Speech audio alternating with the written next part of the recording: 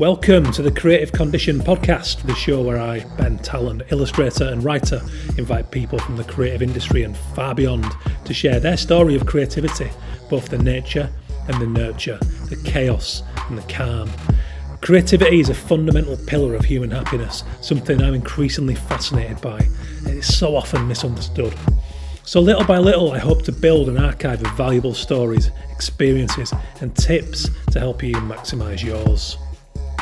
Today I'm going to be talking personal passion projects, work that's been created from a pure place, either for love of a cause, interest in a subject, just some nerdy pleasure, and what it's led to, why it's taught me many times that I shouldn't actually be doing something, and a great way of eliminating something that would otherwise take up a lot of time, or even open the door or take me on some winding new career path. Hello and welcome back to the show. My name is Ben Talon, I am your host.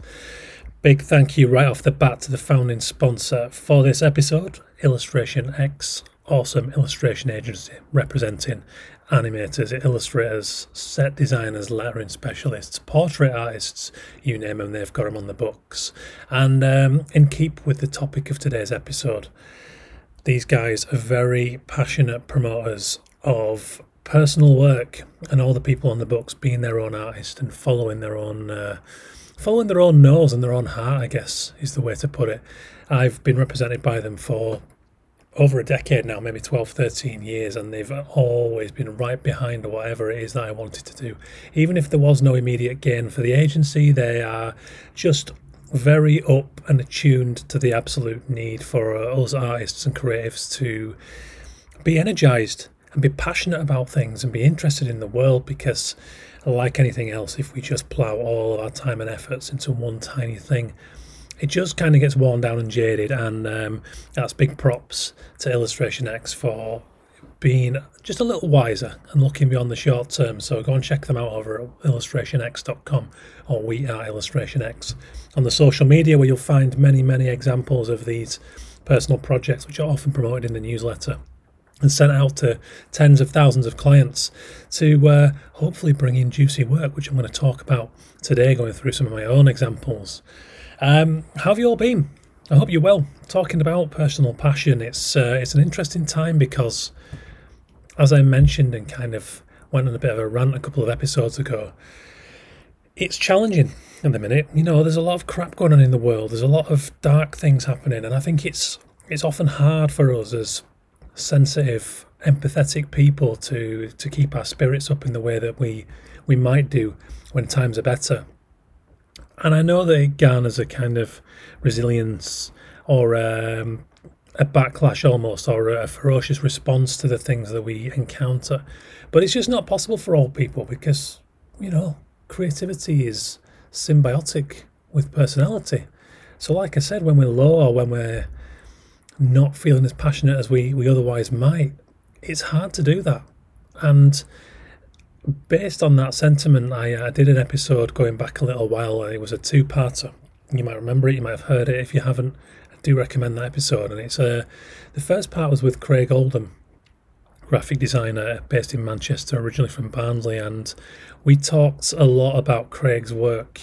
For example, the book he did on the 1984-85 miners' strike in Barnsley, which, you know, he was a kid at the time and his parents were on the front line of that strike.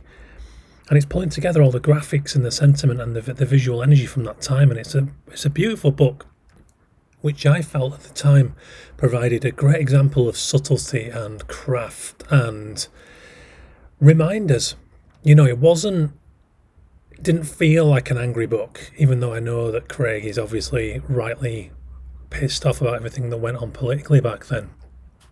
But it was done with finesse and artistry, and what it did was brought together all of that visual language from that time in a cohesive manner and presented it in a way that was smart. It wasn't in your face screaming, it wasn't heavy-handed, which anyone can be forgiven for lashing out during these times, as you'll see on any social media platform. But there are ways to do this in a kind of subversive, communicative way that always inspires me, that I think is so clever. And I did that episode and it was called What's the Effing Point? And it was done at a time when I was feeling very low about things. I was, like everyone else, under siege with COVID and political deceit and all kinds of things swirling around at the time. And, it's hardly got any better, has it, with the war in Ukraine and things since. But Craig, and then on the second part of that episode, Dawinder Bansal, who is an artist based in Wolverhampton, who does incredible work, often channeling her own youth as a child of the first generation of South Asian people in the UK. She'd moved to Wolverhampton with her family, and this must have been something of a culture shock for her parents. And so she taps into a lot of the cultural surrounds of the time that she experienced. But the way that she tells it and the way that she shows just how effective and powerful a personal story can be, no matter how much we might often feel that, why would anyone else want to hear about this? This is just my circumstances. I think there's great value to any of those stories, as Craig and Dawinder showed. And it really picked me back up because it reminded me that I didn't have to sit there all angry in my studio and start effing and blinding in typographic form or on a podcast. This could be, of course there's, validity, there's absolute validity to that, but I just thought that Dawinder and Craig's examples were just very well done. So I did that episode, and it was as much a reminder to myself as it was to hopefully the listeners that there is great power in the personal, and that we do have a gift. I'm drafting a new column at the minute, which I'm going to be announcing soon, a new kind of opinion piece. Again, creative condition, and this is a part of the momentum to the book of the same title. And it's kind of tapping into my feeling that there is no better time for us to use what I consider wizardry, which is visual communication and the power that has to change, to be transformative. This can be at the heart of movements and pivotal turning points in history, and God knows we need a few of those at the moment on many fronts. But there are examples left, right and centre of people doing that, and I think in great numbers. We really do have something that's going to become so crucial. I think anyone who's aware of the police bill going through recently, it effectively restricts our right to protest. Bit by bit, our democracy is under attack, whether we want to hear about it or ignore it or not. And I just think that subverting visually and creating statements this way is going to have maybe more emphasis on it than ever, because if we can't go there and be there in person and there's risk of arrest and the rest of it, then there are other channels. We have to use the internet, we have to use our design skills and our artworks and the rest of it to give people a voice, because with that taken away, we're staring down a mental health precipice, a chasm there opening up if we're not careful. But not to get too deep, I'm full of renewed optimism recently for examples like Craig and Dawinder's, and off the back of that one I went and did an episode, numbers 147 and 148, for anybody who wants to go back and listen in the archive, but it was a rundown of my kind of absolute favourite personal projects. So you can hear about Craig and Dawinder's also on that one, but there's loads of others, and it's, I wrote my dissertation on graphic activism, but it's not all about activism. It's about following our hearts, and that's what I wanted to talk about today. I wanted to talk about a series of works over the years that I've created from some pure place or some, dark pit of my humour that I did for me, or maybe to make a friend laugh, or something really shallow like that paid off in some massive way and kind of enhanced or stabilised or diverted my career in a whole different direction. And I've got a lot of those, and it was a friend of mine, Laura Boast, got in touch recently, who you'll know as used to be at LJB Studio and is now Conscious Made, a wonderful design studio. And she got in touch, she left me these voice notes asking a few questions about personal work, because she said she had me down as someone who's shown time and time again, that just how valuable they can be. And that stayed with me, and I thought maybe I should run down some of the, the examples that's either generated new work or has just done something positive, because there is this whole chain link. So that's what I wanted to do. So what is a personal passion project? To me, it's it's something that helps us find our creative compass, be that stylistically, directional, or for fleshing out our identity, because often we don't actually know that ourselves. And if we just go straight into industry working on someone else's tab, you can definitely learn your identity that way, but I believe it might take a lot longer because you're not following the things that are already inside you. You're applying them, but you're not following them, you're not leading with them. And I think when you lead with those and you pay attention and are honest about the results and how you feel, it very much helps to form our identity as a creative professional, which is absolutely critical. Off the back of that, it's a key way to establish a unique identity in an industry that is absolutely vulnerable to trends. And I've seen so many people follow the trends, and I've done it myself in my early career, only to end up in this place quite far from our own path, going, oh, okay, I'm not really feeling this anymore. It doesn't feel like this is right for me. And suddenly my work has been picked up by clients because of it being something that isn't true to me. And I think that's got a shelf life, and I've seen people burn out that way. So, I think these personal projects also give us a voice in times like this, because we can turn to those skills and able to say something or to pull back a modicum of the power that we sometimes feel like we've lost when, there's political deceit and there's tough times economically and the rest of it. And it also allows us to lend a voice to important causes that we care about and work through these insurmountable problems in our lives, I think when there are things there that, be it the climate crisis in my example, or just a sadness over a certain thing, or an upset or an anger, I think it's a great catharsis to work through that. And when I worked with Calm, Campaign Against Living Miserably, back in 2013 to create a campaign around the emotional benefits of artistic expression, I very much saw that this applied to a lot of people. A lot of people were doing their thing as a job, but it was also an important part of getting things out of their head and addressing the things in their lives. And I really do think one of creativity's biggest traps is to spend 100% of the time servicing the needs only of other people or clients. And yet we get paid, we need to get paid, of course. We have to keep our clients happy. It's absolutely, the height of professionalism. But if we don't spend time raising the chances of getting where we'd like to be, then we do run the risk of burnout and fatigue, because creativity is inseparable from our personality. And I do think that burnout comes from an emotional place, not necessarily a physical overworking place, Like I mentioned on the previous episode, it was Ollie Duffy-Lee, who was on a couple of episodes ago talking about marketing, said in one of his blogs that burnout, much to the contrary of most popular opinion, is not about hours worked. He said that he'd worked many, many blockbuster weeks and felt really good and energized doing so because he was in tune with what he was working on. But I think if the opposite can be said, it's the emotional detachment, overwhelming, all of that stuff that creates the burnout. So I think that personal passion projects help us to avoid that too. Because the reality is a lot of us have to spend the most of our time working for clients, and it's not always so possible to work on client projects that we do care about like we do our own passions.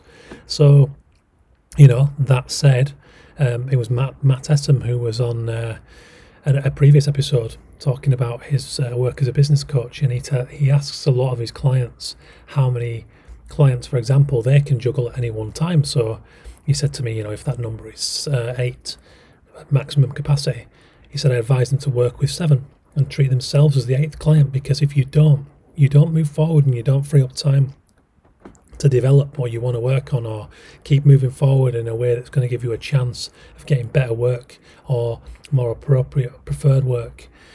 So I do think self-initiated work can, attract the work that we want to do when it's championed and shared. I've done that time and time and time again and always placed great value on it, and it's something that is the reason why I want to talk about it today. Like attracts like. And in an industry that's just so full of rich talent, clients don't need to look too far to find the right person for any given job. So by engineering our own opportunities, it's it gives us a chance of being found when the thing comes up, or gives us something to put in front of the right people to convince them that we're the person for that job. It was we're going back quite a few episodes now, but industrial designer Nick Chubb told me about portfolios. He said, if I can't see it, you can't do it. And I love that, because while it's not literally true, there is great truth to that statement.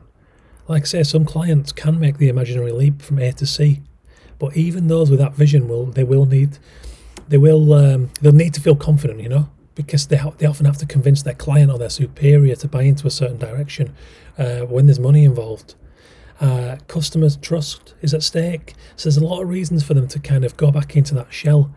And if the thing that they're wanting from you is not in your portfolio, not that you can cover absolutely everything in it, but it does often mean that it's like, well, your stuff's nice, but can you do what I need you to do? So that's something worth thinking about. I think that's great advice from Nick.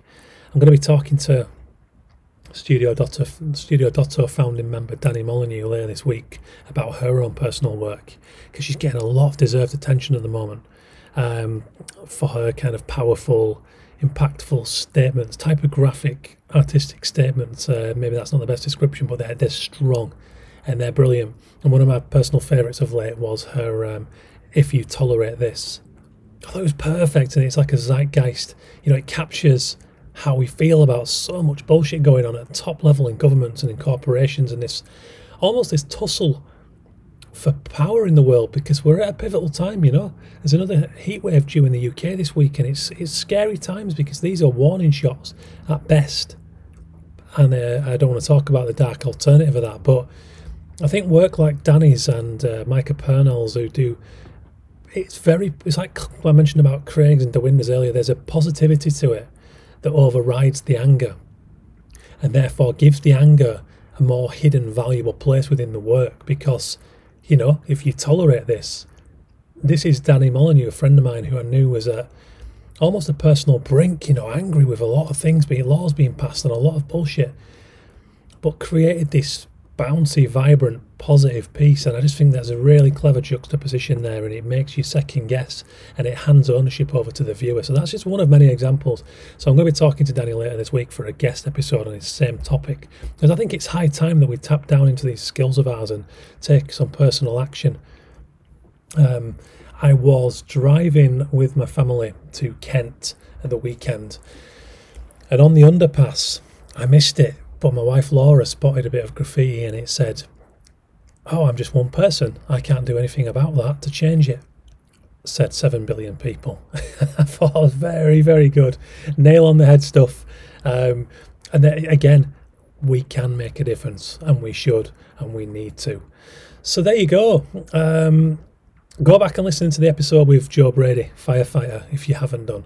Trust me, it's a belter. It might seem a far cry from design and illustration if that's why you come to this show, but I think there are many lessons in different forms of creativity, and Joe set down a great example as a firefighter, and just a very fun, tragic and funny episode about responsive crisis psychology and creativity. And it's one of the favourites I've ever done, because it's quite the sidestep, but anyone who's a regular listener to the show will know that I love that. So why am I telling you about my work again today? This is not an ego trip. This is because I found myself working on the Creative Condition manuscript, a book to the same title as the show, a big plunge into creativity's behaviour and the nature of it, and everything that I've observed subconsciously and consciously of my life, particularly over the last 20 years in art education and the industry. And I started to reflect on personal passion projects. And I'm going to put together a chain of examples that I hope will help you see the value of always making time to explore your own things without guilt, knowing how important it is. So I'm going to start back in... No, do you know what? I'm not. I'm going to start sooner. So I was going to go to 2007, around the time when I was just putting the nuts and bolts together to get freelancing right at the start of my career. But I'm not. I'm going to leap back a little bit. And I'm going to regurgitate a story that I've told a number of times, but I hope if you've already heard it, you'll either enjoy it again or feel free to fast forward a little. But this is when I was at school, and my only social armour at school, beyond football, which too many people had, was my ability to draw.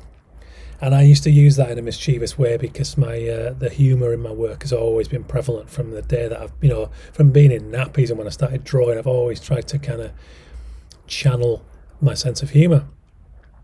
So I created a portrait, a very offensive portrait of a teacher at school who was in charge of all things special needs and disabilities. And we never really encountered his teacher, and because of his appearance, he had this kind of thin moustache and these little round glasses, very cruelly, and don't look back on that very fondly, but we were teenagers and we called him Weasel. And I did a drawing of him to make some friends laugh, and it was ridiculously caricatured, almost Ned Flanders level from The Simpsons.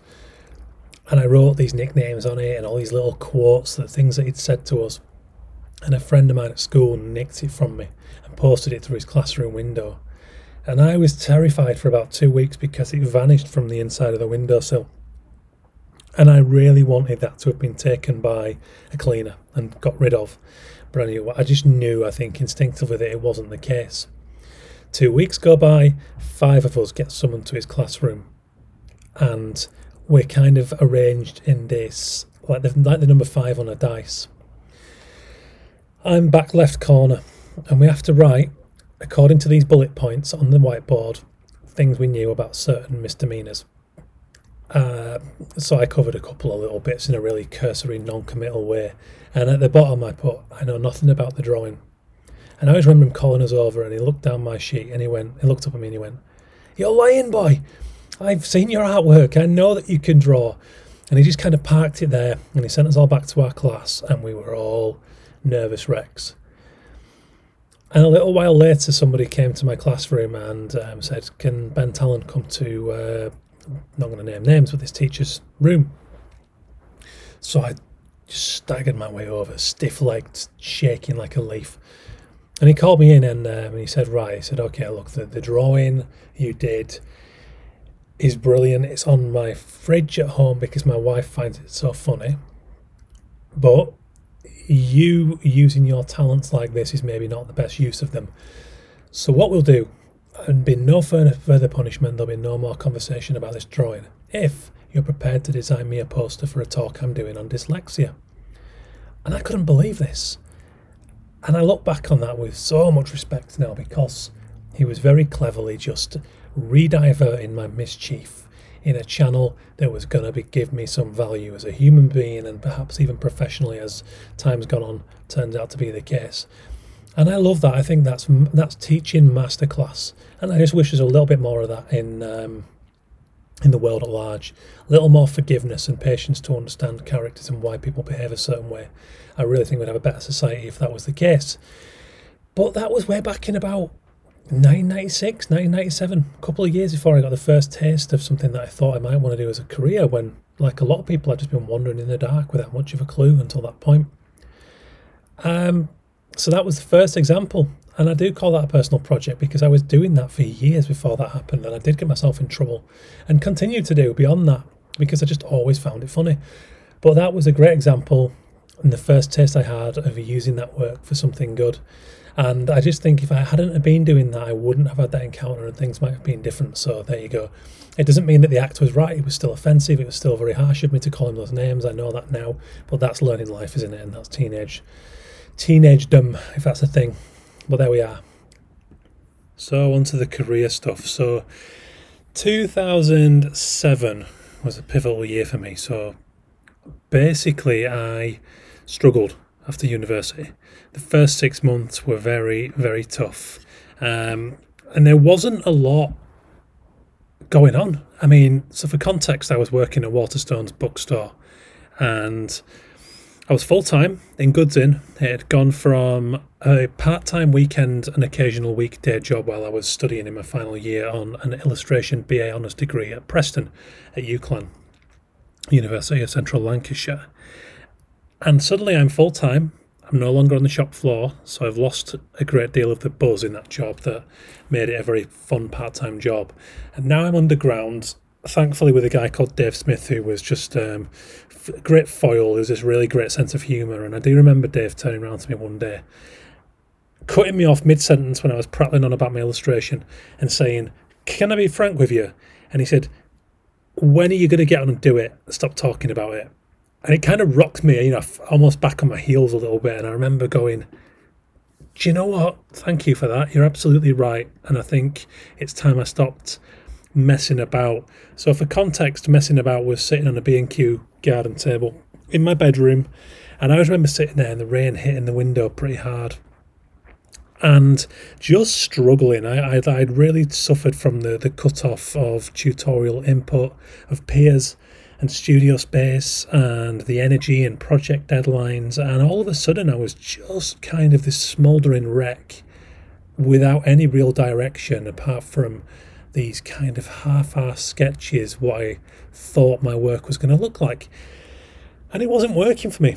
And I was banging my head against a brick wall, and I would sit there some evenings and just try and force it, and I was copying the trends that were going on in The Guardian and in cool magazines that I would have liked the idea of working for, and it was just stiff and wooden, and it wasn't going anywhere.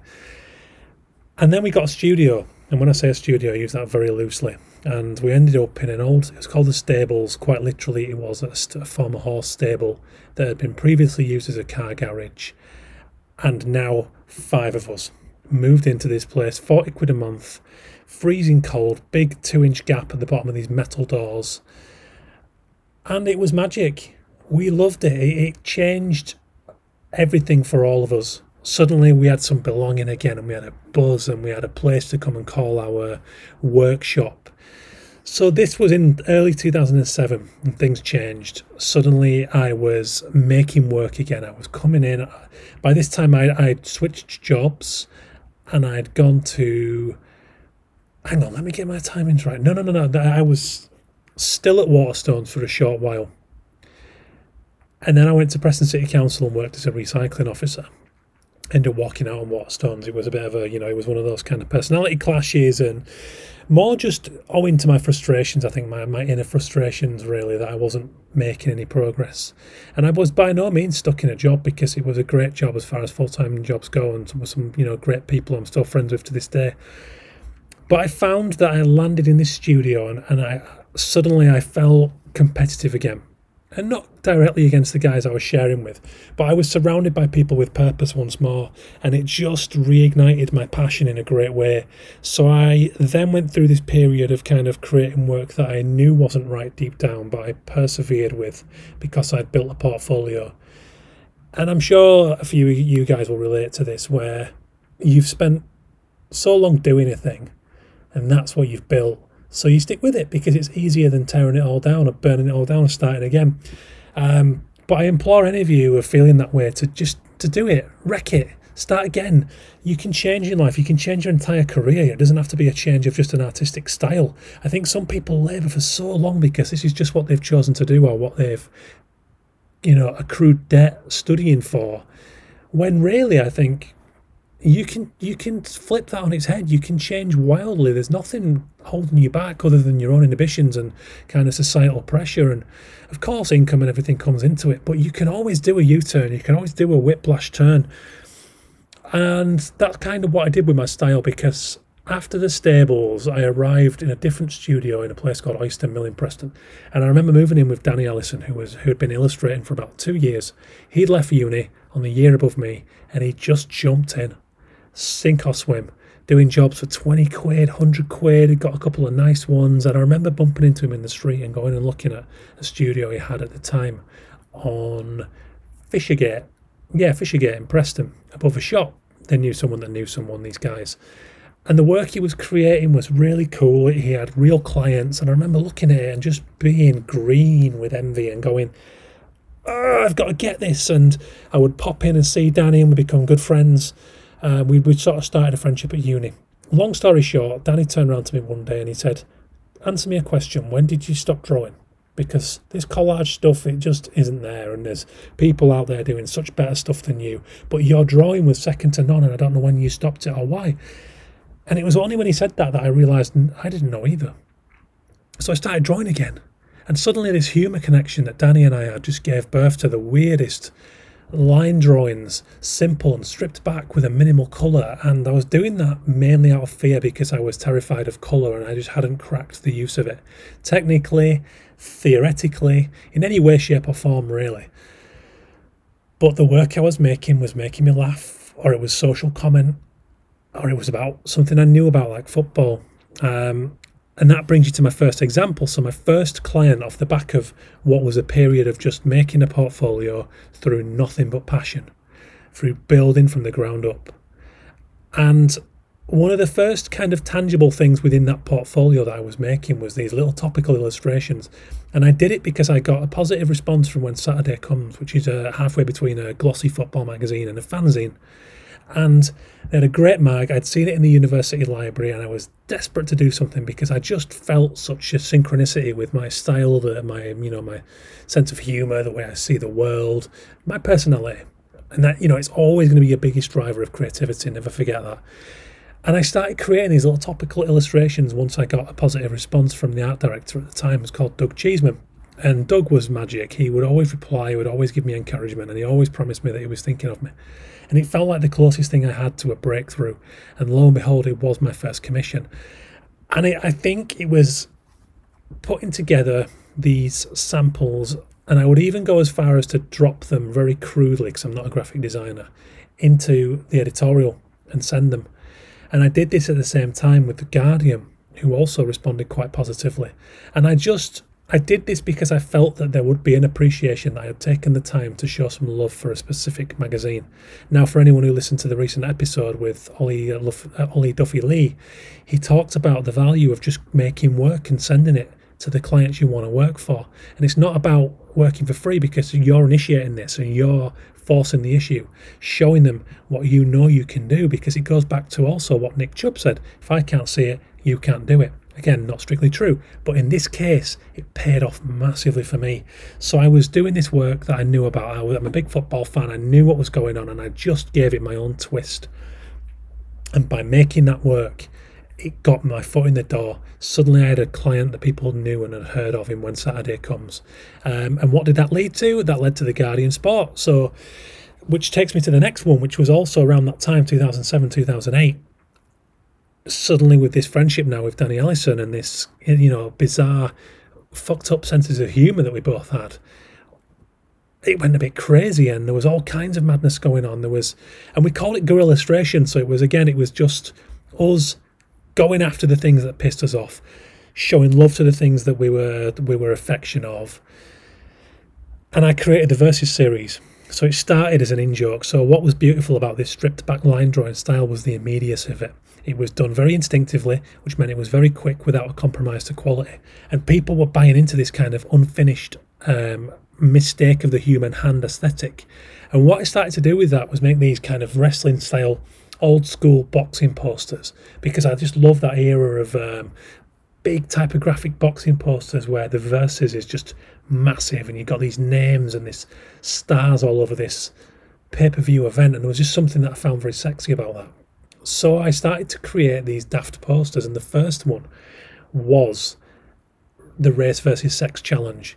And this was in reference to Barack Obama going up against Hillary Clinton for the Democrat candidate for the presidential election. And everything on the radio was about how Hillary would be the first woman in power and Barack would be the first black man in power. And while that was massive and obviously awesome, something just rankled with me that I wasn't getting a bit more about the policies.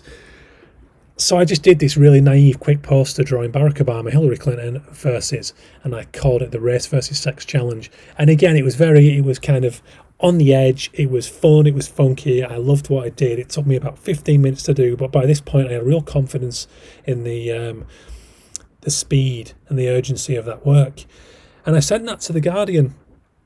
And I remember going to see Roger Browning, who was the design director way back in 2008. And Roger, for anyone who's read Champagne and Wax Crayons will know this story, but I called Roger up and I must have caught him at a really busy time, and it was a cold call on the phone. And I went, hi, in really nervous voice. Hi, Roger, it's Ben Talon. Have you got a second to speak? And he went, no, I don't have a second to speak. See you later. Boom, phone, hung up. Bang, gone, smashed, destroyed, just a wreck. I remember going home that day and being like, the bastards, what about me? But the truth was, he was a busy man. And he got bombarded with hundreds of people contacting him every day. And there's cheeky little shit me, like ringing up and just putting him on the spot. And I wasn't having it. So I remember calling back and picking what I thought might be quite a time. And I get put through. And I'm nervous by this point. And Roger's gone, bye, Ben. Yeah, I'm so sorry. Sorry about the other day. It was just mad busy. It's how things are in the newspaper. If we answered everyone that way, we'd never get anything done. How about coming in for a coffee? And I couldn't, I couldn't speak. I was speechless. And this was the Guardian. They were on such a pedestal for me at this point. And Roger invited me in. I did a week in London, staying at the Hootenanny in Brixton. For anyone who's been there, yes, there's a hostel above it. Yes, it's awesome. And yes, the nights downstairs are brilliant. And I spent a week in a 10-bed dorm, 14 quid a night, running around London. And I went to see Roger. And he told me that he absolutely loved the Race versus Sex Challenge. He loved the aggravation there. He loved the energy.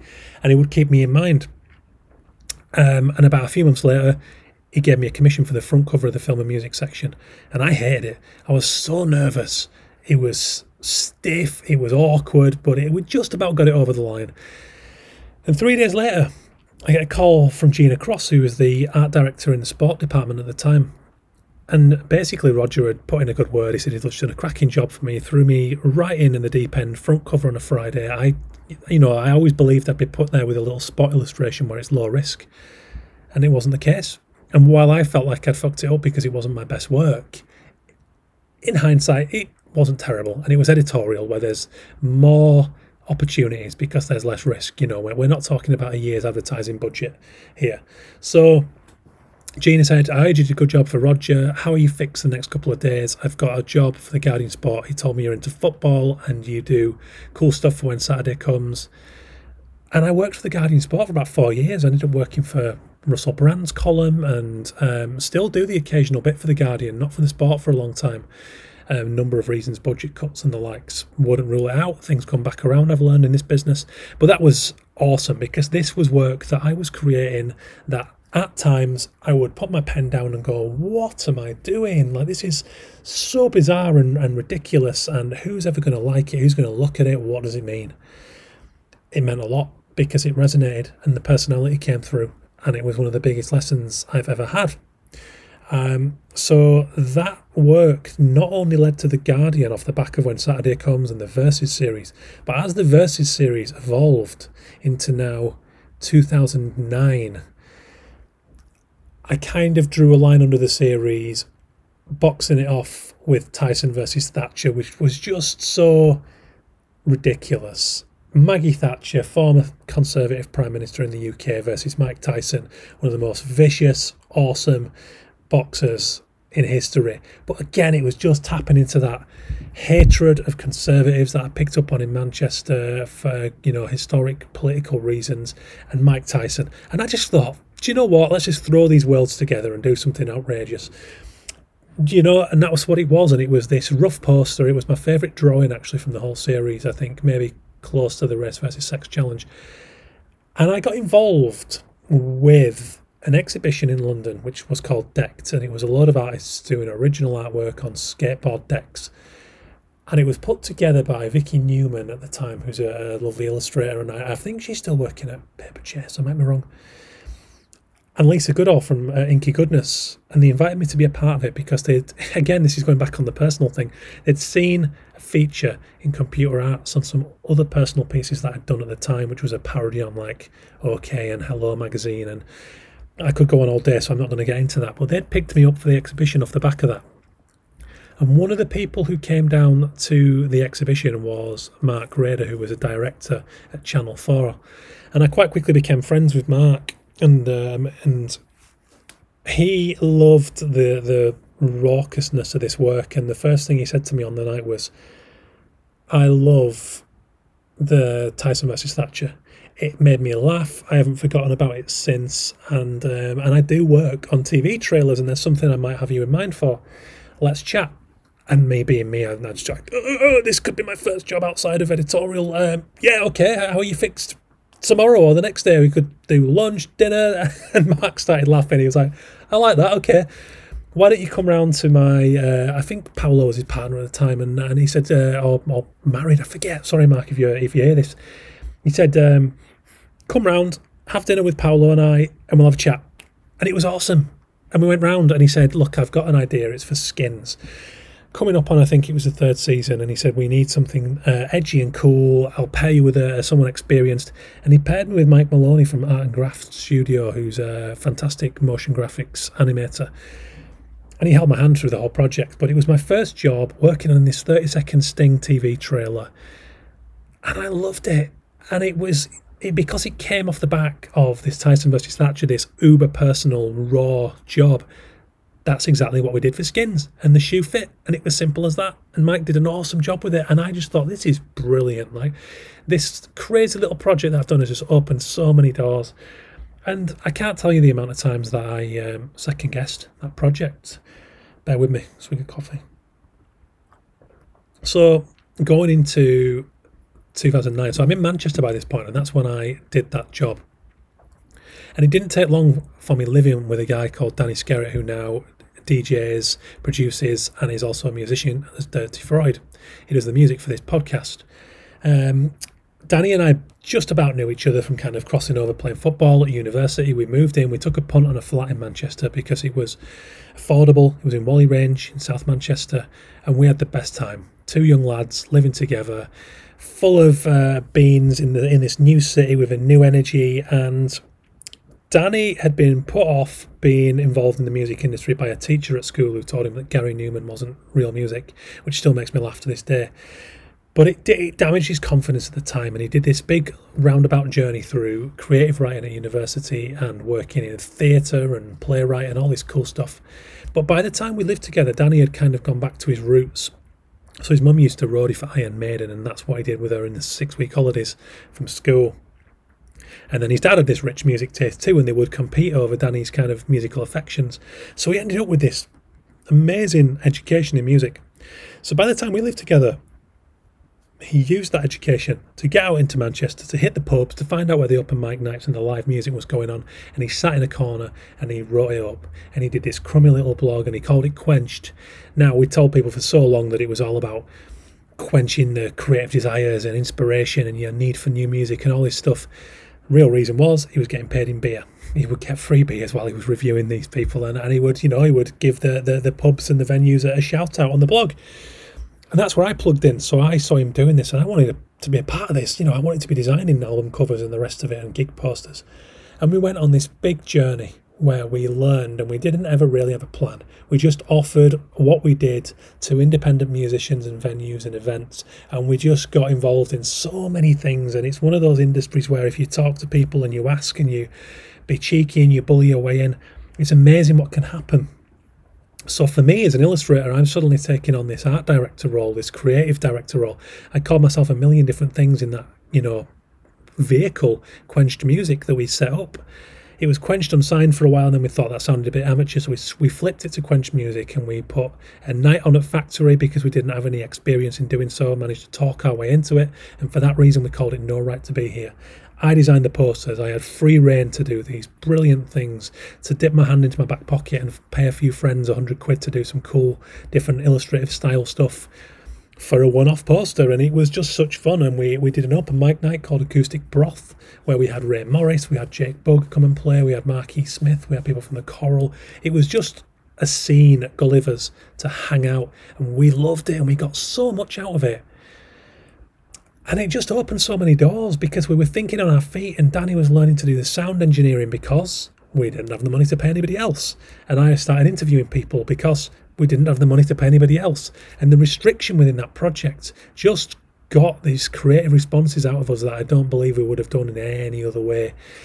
And I did a talk at my old university recently, and the theme, it was the UCLan conference week, where they get a lot of people from the design industry to come and talk to students about their experiences.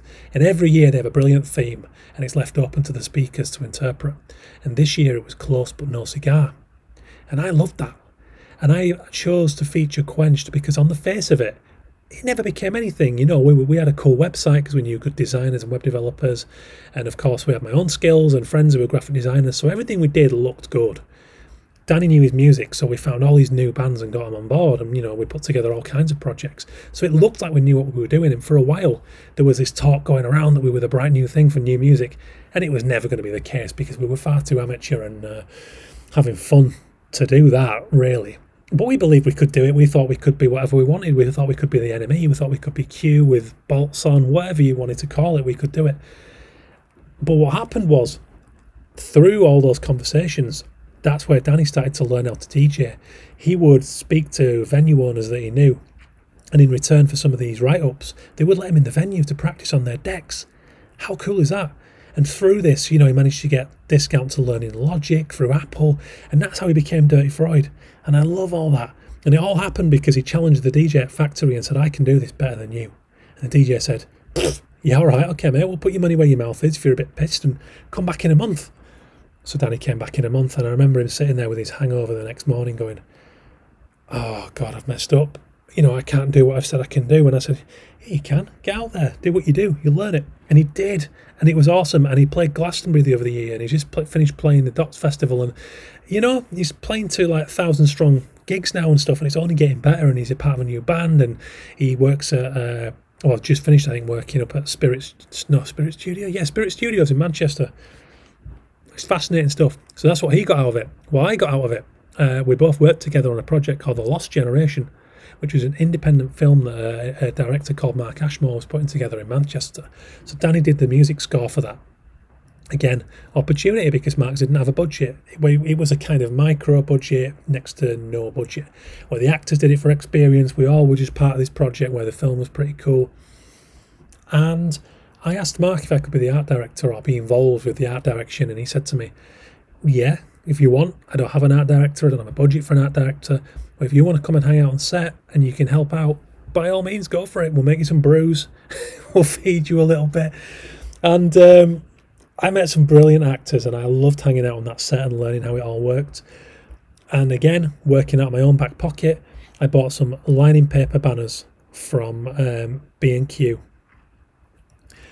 And these things were like £3, really rough paper. And I created these kind of instinctive, again, going back to my style, these hand-lettered banners.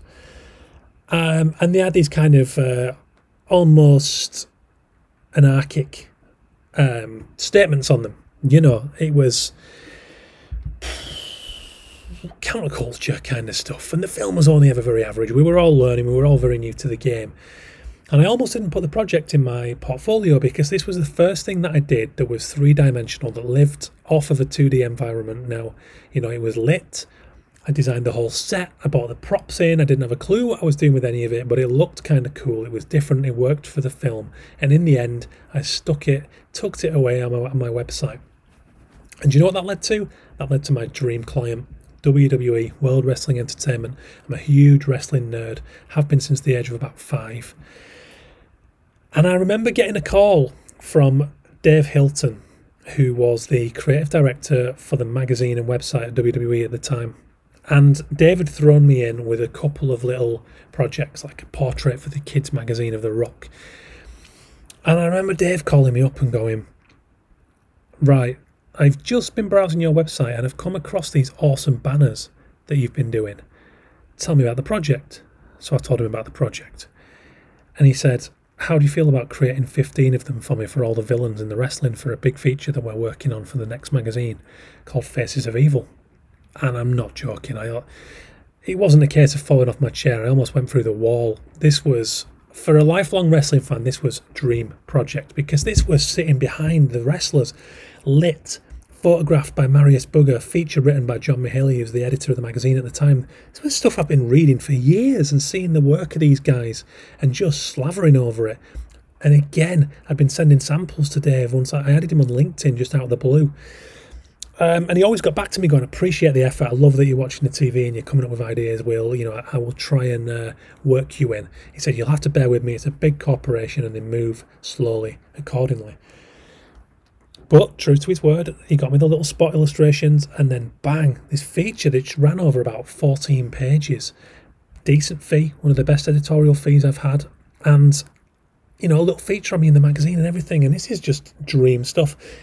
And that came from a job that I did for free, but I believe it's the right kind of free work. It's a skill swap. It's a collaboration. It's voluntarily getting involved with something that I didn't know how to do. I learned on the job, and it got me my dream job. And I've done those sets for various things since. I did a Premier League trailer for Arsenal versus Man City, where I painted Arsene Wenger, and at the time it was Manuel Pellegrini, the two managers, and I was filmed in a derelict house in Peckham. And this stuff just, again, this is just evolving the passions, and it's bringing work that I'm passionate about because they're seeing it and going, well, I hadn't thought of that. Well, that looks good. We'll do it. Let's have some of that. How much do you want? And it's the greatest buzz. So that's what happened with the Lost Generation stuff. And do you know what? It's given me stability in the long term, because that was the beginning of Dave at WWE commissioning me to do hand lettering over photography. And he saw the stuff on the banners and he commissioned me for a poster of John Cena. And then he commissioned me for a double page spread for The Rock. And off the back of those projects, he said, you got a natural style with this lettering, and I struggle to find that style because it's more punk than the kind of twee or polished or finessed hand lettering, which there are people like Kate Forrester who do that so well, and I could never dream of doing that because it just, as a haphazard, clumsy person, that's just not me. And if I try, it falls apart. But this punkier stuff, this stuff that comes from a very almost aggressive style, that's different altogether. And Dave said, look, he said, I can't find people who are good at doing this, but you are. And if you build a portfolio, if it's something you're interested in doing more of, I think you can make money and get more work this way. And now it's a big part of my portfolio. It's probably, give or take, half of the jobs that I get these days. And I love that because I need variation. I've got the kind of flitty brain that needs the next buzz, you know? Anyway, so we went on to work on Portal. So off the back of the Lost Generation, Mark was able to get funding on Portal, which is a 6-part web series, and it was called... I can't remember the subtitle. Anyway, Portal, sorry, keep dropping my T's. From Yorkshire. And again, we had a great cast and crew. We worked for 6 weeks on this project. And do you know the biggest thing I learned from this? I learned that art direction in film was absolutely not for me. This project almost broke me. It was brilliant, it was fun, but it was exhausting, and it was all encompassing. And the level of thinking on your feet, under stress, on location. And bear in mind again, we had a budget this time, but it was a small budget. We got funding from Film Yorkshire. We filmed a good part of it in Yorkshire and also in Manchester. And I was out of my depth for a lot of that. I paid a friend, Kev Bannon, who now works as a digital media teacher at school, and Kev came in, bless him, and gave me like 4 of his weeks for something daft like 300 quid. And we just dragged around so many props and pieces of furniture to make that project happen. And it was pretty crazy because we should have really had a team with us, but that's the way it works in indie film. But what I realised was that I'm way happier bringing my specialism to it.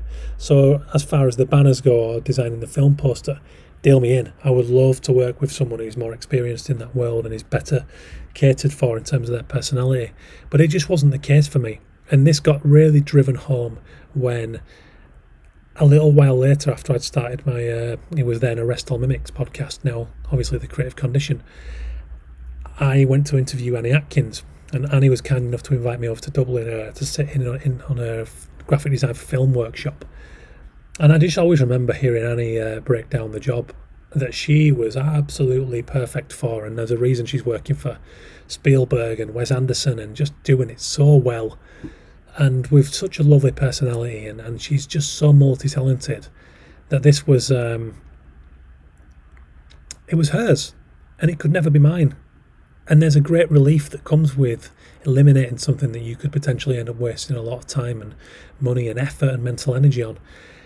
And I was just happy to leave that behind, you know. And I've done bits for kind of short films with like BT. I worked on a Jason Robinson film where they brought my illustrative style in.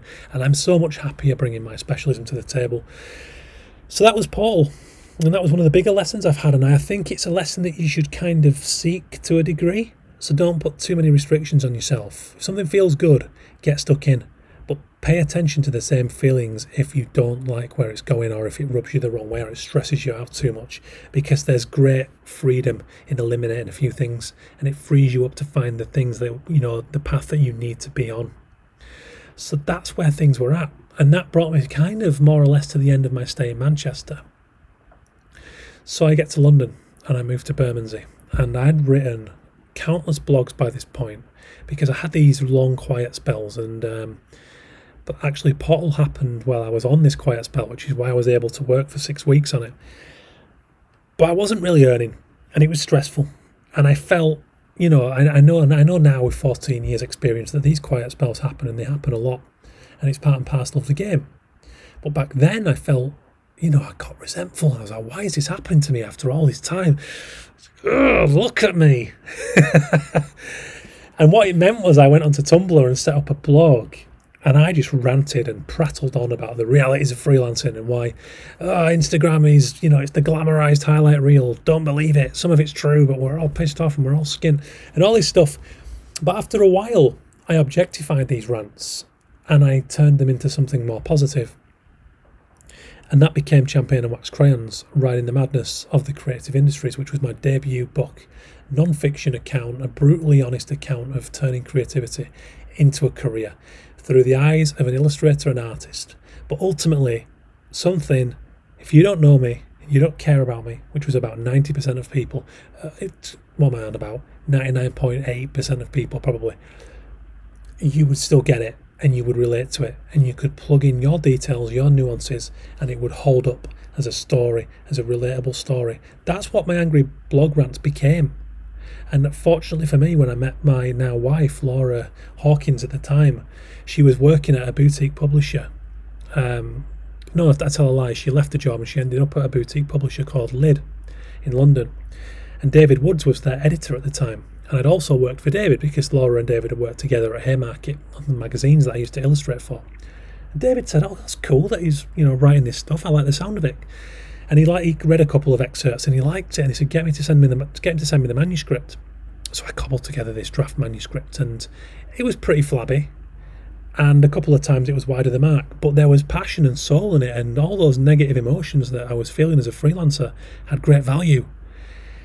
And David said, I love it. I think Lid, they take a chance. They're primarily a business publisher, but they will take a step into the unknown sometimes, and I think I can sell you in. Are you interested? Weirdly, initially, I said no, because I didn't feel like I was ready yet. I didn't feel like, this was something people would want to read. So I worked on it a bit more and thought, you idiot, go back and see if you're still interested. So I did. And I got a deal. And it wasn't the greatest deal. The money was, not great in terms of there wasn't much of an advance, let's put it that way. And they held my hand through the whole process. Again, I was very new to this. And while there are things I would change, and that's why it's now an indie book, because the contract expired, even though, on the whole, Lid were fine. Some things good, some things bad. But it led to lecturing opportunities about creativity, workshops, a Japanese translation, which was just something I hadn't even dreamed about it, let alone, something that might happen. But I got a translation with EG Press in Tokyo and got a book tour out of it. I got commissions in Japan because of it. And I've done so much more writing since. I've done a column for Design Week. I've done work for Creative Review, for Digital Arts, for Creative Block. There's just... there's so much that has come off the back of that, and that led to my fiction writing. Do you know, passion doesn't always have to be positive. I think this is the thing when people say about passion projects, as I hope you'll find out in the episode I'm going to be doing with Danny Molyneux. Anger is a great emotion to work with, but you don't always have to put it across as such, which is why I objectified my rants. It didn't have to be ranty. There was a story I could tell there that was from a negative place, but could be a real positive thing. That was a massive lesson for me in my career. And then what that led to was Arrest All Mimics, which was the name of this podcast way back when. So I've been doing this show now since 2016. And by doing all this lecturing and having this book out, I remember going to see Harry Lyon-Smith, who is still the MD of Illustration X. He's a lovely guy. Been running the agency for a while now and running it very well. And Harry, like I mentioned at the top of the show, and the agency have always been so receptive and encouraging of personal passion projects because they just know the value of it and know how essential it is to keep that work coming in by making work that you care about. And I always remember going in because Illustration X had started the wonderful news section of their website which is well worth a look, by the way. I'm not just saying that as a sponsor of the show, but it's a nice little peek behind the curtain. And I said to Harry, look, like, how would you feel about me interviewing people off the agency, and we'll do some little write-ups in terms of the projects? And he said, I'll be honest, I don't think it needs that on the news section, but I listen to a lot of podcasts, and you talk about this stuff a lot, as in creativity. How do you feel about doing a podcast? And I hadn't thought about it. And I don't know why, because I listened to about 20 podcasts a week at the time as well. It's probably about more now. And I love the medium. I've always loved radio. I grew up in a house where my dad had 5 Live football on the radio, and there was just a great comfort that I took from it. And I remember buying a digital radio when I first moved to Preston, and just lying there listening to like 6 Music and Radio 4 late at night, as sad as that is. I just found great comfort in the medium of audio, and I used to love just thinking about what the producers were up to while they were recording in the studio and everything else. So when this opportunity got presented to me, I remember Harry saying, well, if you're up for it, go away, have a look. If you think it's possible to do it off your own back, we'll support you, we'll sponsor you to get the equipment, we'll take it from there. And they've been the key supporter of this show ever since, which just, I always have such appreciation of that, because I had no experience in broadcasting, hadn't edited a single piece of audio. But I'm very lucky, I live in the digital revolution, and there are tutorials left, right and centre. I watched them on YouTube. I learned basics in GarageBand. I bought a Zoom microphone because a guy in the studio opposite mine in London was able to recommend a kind of entry-level, good quality microphone. And here I am today. It's a great outlet. It's my way of championing the creative industries and creativity and featuring stories that I feel need to be told. With the sponsorships, it's on and off, but it's occasionally just a little bit of cost covering income so that I can justify the time to make the show.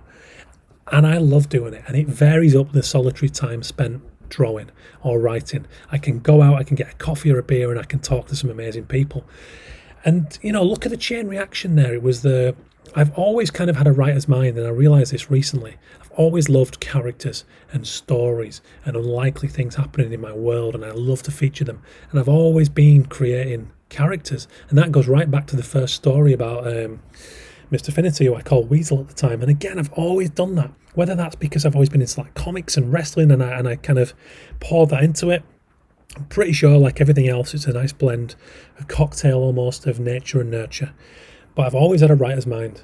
And when it comes to like the podcasting medium and the writing, there's just a beautiful biosphere, and I can create graphic novels, which takes you on to the next one. So The Medium Man. The Medium Man was actually shortlisted for the World Illustration Awards in, I think, 2017. And it was a series of single-page graphic novels, kind of laughing, satirical take on the average middle-class person.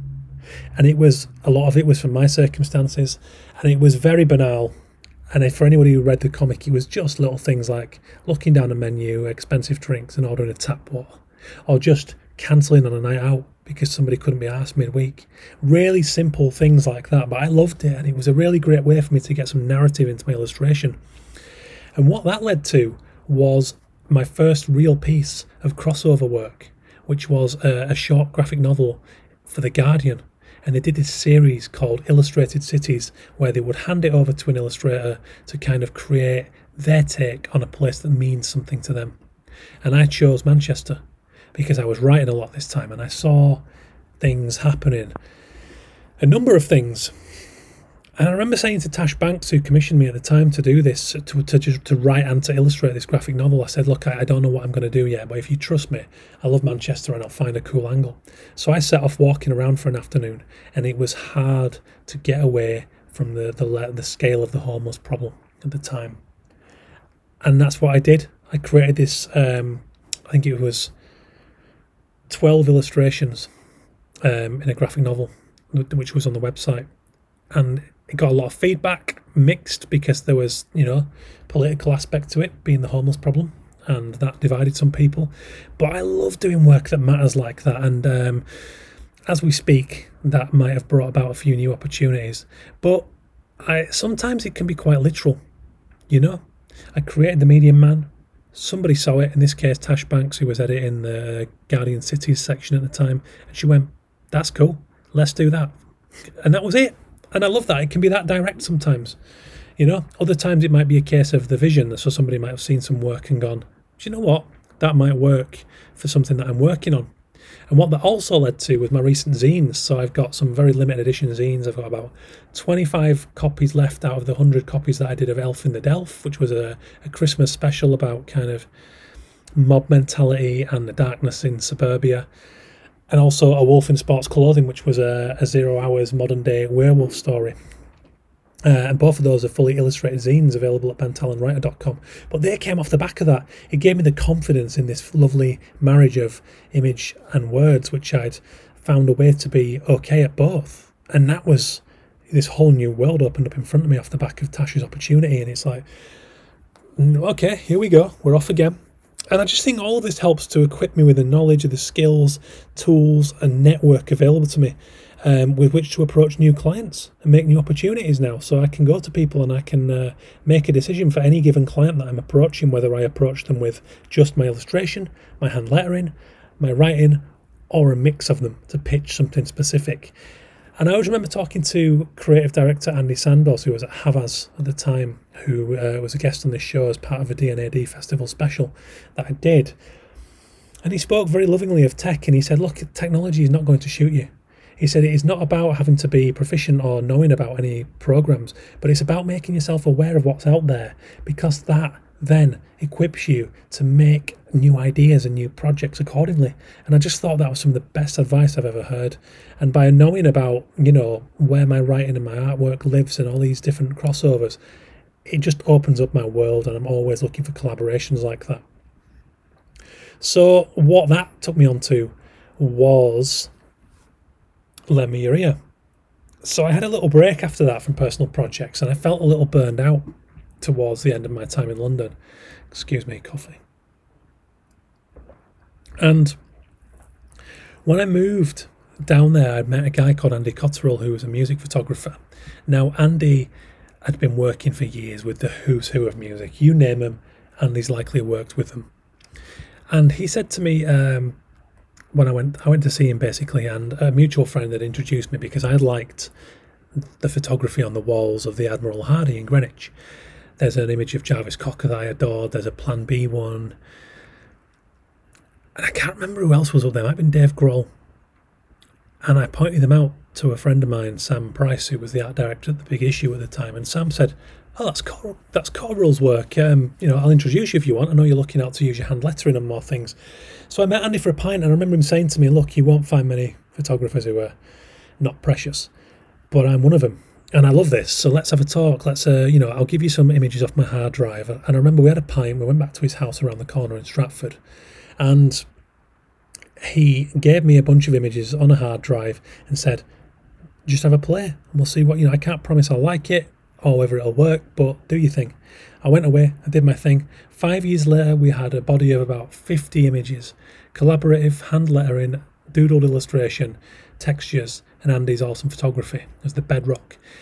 And we put together a show called Lend Me Your Ear, which we did in Covent Garden and in central Manchester as part of the Manchester Design Festival. And it was a celebration of identity, of character, and all these larger-than-life people who had succeeded because of their unique personality, not in spite of it. And we just wanted to spread that lesson on a mental health level, on a creativity level, on just an enjoying life level and doing your thing, And we did the show. And one of the people who came into that show was Ben Lambert, who was the MD? I can't remember his exact title, at PB Creative, and also a creative director who were just around the corner in Covent Garden. And he popped in and he bought a Damon Albarn print from us. And he said, you've got my cogs turning now. There's something in this style that would work with one of our clients, which is Lynx/Axe, depending where you're listening from. The body care brand. And he just saw something in the energy of that work. And a few months later, Ben called me up and he said, look, I've pitched your work to the directors of this project. They love it. Do you want to do a few samples for us? So he commissioned me to do a few samples. And we ended up working on over 70 variants, and it was a global rebrand of Lynx/Axe's products. And it was one of the most creative, enjoyable projects I've ever worked on. Again, do you know why? Because it was commissioned from something I'd done out of absolute purity. because I loved the subjects I was working with. And Ben, just as any great creative director does, he managed to pick it up very gently and just nudge it in a subtle different direction. And he was one of the first people who really pulled the textural aspect out of my work and made it the hero. And I worked with a wonderful design team at PB who brought it to life and put it in place on these packs. And it was the biggest commercial job I've worked on. And I had such great fun. And I'm sure that there'll be a story about what that project brings in when it's ready, but you sometimes just have to be patient. And I remember Andy going away and feeling just a little down because the same thing hadn't happened yet for him. And I remember saying, look, it's about planting seeds. We had a lot of people at that show. It was a busy exhibition, and a lot of people came in over the course of a week. You know, we were bang central at the Stan's shop, which sadly is no longer there in Covent Garden. And it was only a couple of months ago Andy called me up and he said, look mate, I just wanted to thank you. And I said, why? And he said, I've just shot Idris Elba for the front cover of a major magazine in the States, and it was off the back of your mate Dave Hilton, who was the creative director at WWE, if you remember me talking about him earlier in this episode. He got in touch and he put me in touch with a creative director who he'd recommended me to, and they chose me out of 2 different directions, and it's the biggest gig I've had in a while. So you've got to bear in mind this was about 3 years after the first exhibition. These things take time. It's about planting seeds, betting on yourself, investing and putting it out there. And I say investing because it cost Andy and I about $2,500 each to finance this exhibition, for the printing, for, you know, all the costs involved, the travel down from Manchester where I was living by the time we actually got our house together and did an exhibition. But it's for me to see that come back to Andy like that was a huge buzz. I was like, yes, that's what I'm talking about. And it's not just about that, it's about the kudos, and it's about being seen doing the cool projects as well, you know, because when you're doing a cool thing with passion and you're putting it out there, it exhibits confidence that you're betting on yourself, that you believe in what you're doing, and people buy into that. They want to be a part of it. That's why we ended up getting Stance as a venue for free. And I can't thank Stance enough because they support a lot of cool creative projects. You know, they're skater brand, socks primarily, but they support loads of cool things like Bike Storms. Now I'm hoping to get Mac Ferrari on the show, who founded Bike Storms. It's a wonderful project, supporting young people who've had a rough start through the whole Bike Storms, you know, movement, getting out there on the streets and riding and pulling wheelies, and it's just such an awesome project. But they support things as Stance, and they supported Bike Storms, and they supported us, and I can't thank them enough because it brought me my biggest commercial project to date. And don't get me wrong, we were out of pocket, we felt gutted, we were going, oh God, I don't know if we can afford this, it needs to bring something back. And it took a little time for Andy, but he got there, and I'm sure it'll happen again too. So fast forward to lockdown in 2020. And this is the last one on the list for the time being because this kind of brings you up to the current. But like I mentioned, writing Champagne and Wax Crayons. I'm currently working on my second non-fiction book, which is a monster, and it's called, you guessed it, The Creative Condition. And it is about what this show is about, which is a deep dive into creativity and its behaviour and its nature. But what happened was we went into lockdown. I was only 2 months into being a twin parent. This was scary stuff. This was unprecedented. And at first it felt like one big snow day, except people were dying. You know, this was, I don't know if you remember those early days, but they felt so surreal, just sitting there watching the news and watching a little red breaking news banner coming up with the death count and going, what is going on? You know, I've never known a pandemic. There was SARS and that came pretty close. But this is fucking terrifying, you know, especially with 2 small babies in there in the cots in the middle of the living room taking naps. And I found myself in this very frayed, sleep-deprived state of mind. But with that came a certain, what's the word? There was a certain apathy. No, apathy's the wrong word. I was totally relaxed. I was fuzzy. I was tired. I was in love with these new babies. And what I did was I used the notes on my phone to just write little things, little moments, because I felt like I had to retain some part of my creativity during paternity leave and then the early stages of parenthood, which was just so all-encompassing that creativity is everything to me. It's why I've done over 180 episodes of this show and why I continue to do this stuff. And then when the pandemic happened, it was like, God, the observations I was making about how people were responding to it and the uncertainty going on. And what I did was it actually started on Facebook of all places. I started doing these little 2 or 3 line stings, and they were like observations of how people were going into like DIY overdrive or gardening overdrive, and little observations about what that meant and how people were kind of very quietly cracking up or on the edge. And it became this book called Isolation Watch, which was my fiction debut. The full title was Isolation Watch, Falling Apart in the Pandemic. And it was kind of, I used my neighbourhood to create this broader fictional take on what was happening to people in lockdown. And it became my first book. It was out only as an ebook. You can actually get it for free as we speak if you go and sign up for my newsletter over at bentalonwriter.com. But I love that book. And the reviews are very, very positive, and it set the tone for my fiction work. And off the back of that, also within this same period of early parenthood, I also wrote Your Mum and Other Stories from the Back Streets of Britain, which was a very small, limited run print book of 21 short fiction / creative non-fiction stories. Each one is illustrated, and each one is based around an item of commonly found British street furniture. So knackered hubcap, cigarette butt, beer can, condom, all the stuff that anyone who spent any time on British streets will have recognised. And the creativity that I found by using each of those objects as an anchor point to then just spring off it and write sometimes a quite literal story, but other times a really quite creative fictional story. So, for example, the story about the murder glove, I'm spoiling there. Glove on a fence. I'm sure you've all seen that, just a random glove left out on a fence. And I wrote this story about Donna, who was a true crime addict, and she thought that this glove, this leather glove, it could only belong to a murderer. Maybe I'm about to find my first body.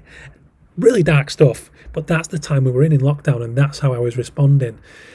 And that book, I ended up getting Sean Ryder involved because I was walking my dog with his wife and Sean himself at the time. And, I mentioned it to them, and I remember Joanne, who manages Happy Mondays and Sean's creative work, she said, look, if we can help in any way, give me a shout.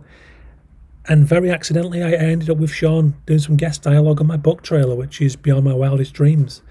And it was, I published this stuff indie. So I had the freedom to make a book trailer with Sean Ryder animated, and I learned some lessons about the traditional publishing model, and I wanted to try the indie route, which is currently where I'm still publishing my work. And I learned some very rudimentary animation skills by putting that trailer together. And once again, this project that was accidental but I loved became a vehicle to learn far more skills.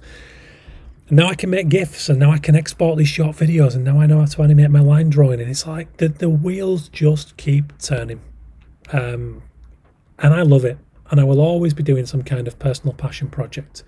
Currently, as we speak, I'm doing a new project based on the climate emergency and the environment. I'm sitting talking to you right now in my studio, and I am sweating. I have got a right bead on. And it's scary. Again, my kids are 2.5 now, and it's pretty terrifying time, so I'm trying to channel that fear to protect my own mental health, to do something about the problem we're all facing, to try and use visual communication, to spread the word, and that's where you find me. I love personal passion projects. Like I said, I'm going to be talking to Danielle Molyneux, founder and owner of Studio Dotto, this Friday about her own kind of activism and personal work. It's something I will always be covering moving forward. I certainly believe this is the time to use our voice, to get aggro, to speak up, to use visual communication to communicate and collaborate with others and form a movement, because we need it. We're being abused by the government, who are not doing anything about the climate emergency, or they're just ticking boxes, and the corporations are greenwashing. But that's a rant for another day. But if you feel as passionate as I do, get up and do something. You might only scratch the surface of that cause. But like I said earlier in the show, I'm just one person. What can I do? Said 7 billion people. What a piece of graffiti, and what a game changer for someone who sees that like myself. So I want to do my bit.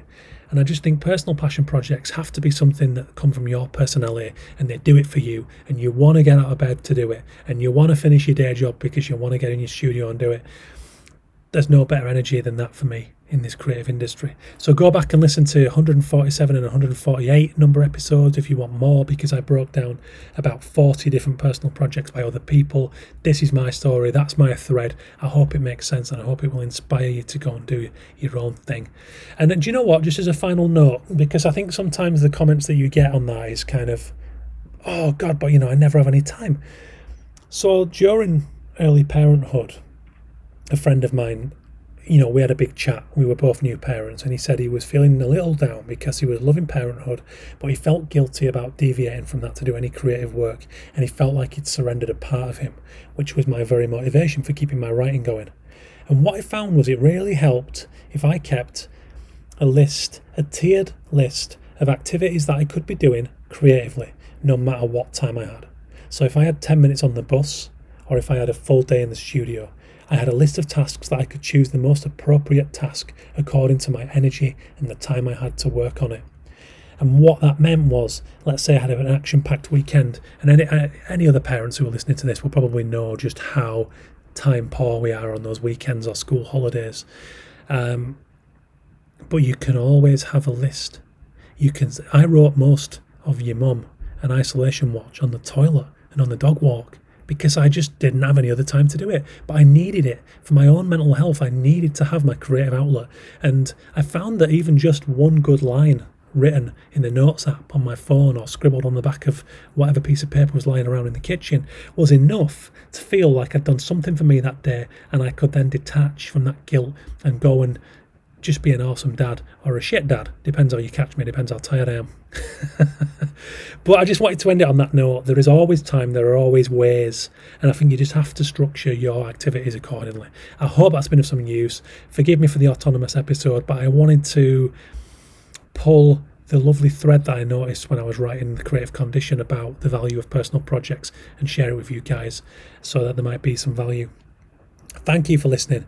Thank you so much to my sponsor, Illustration X. As I mentioned in the episode, they've been there since the beginning. I hope they're going to stay with me for a long while. We're doing this together. We're doing it a lot, and I'm going to start doing more and more and championing creativity. If you want to be on the show, don't be afraid to hit me up. If you want to suggest a guest, please do. I had a guest suggested this very morning, and he's on my list of people to hit up. So there you go. Nice one, guys. Hit me up on the social at Ben Talon. I'm on all the major platforms, also at Ben Talon Pod on Twitter and Instagram. Have an awesome day. Catch you very soon.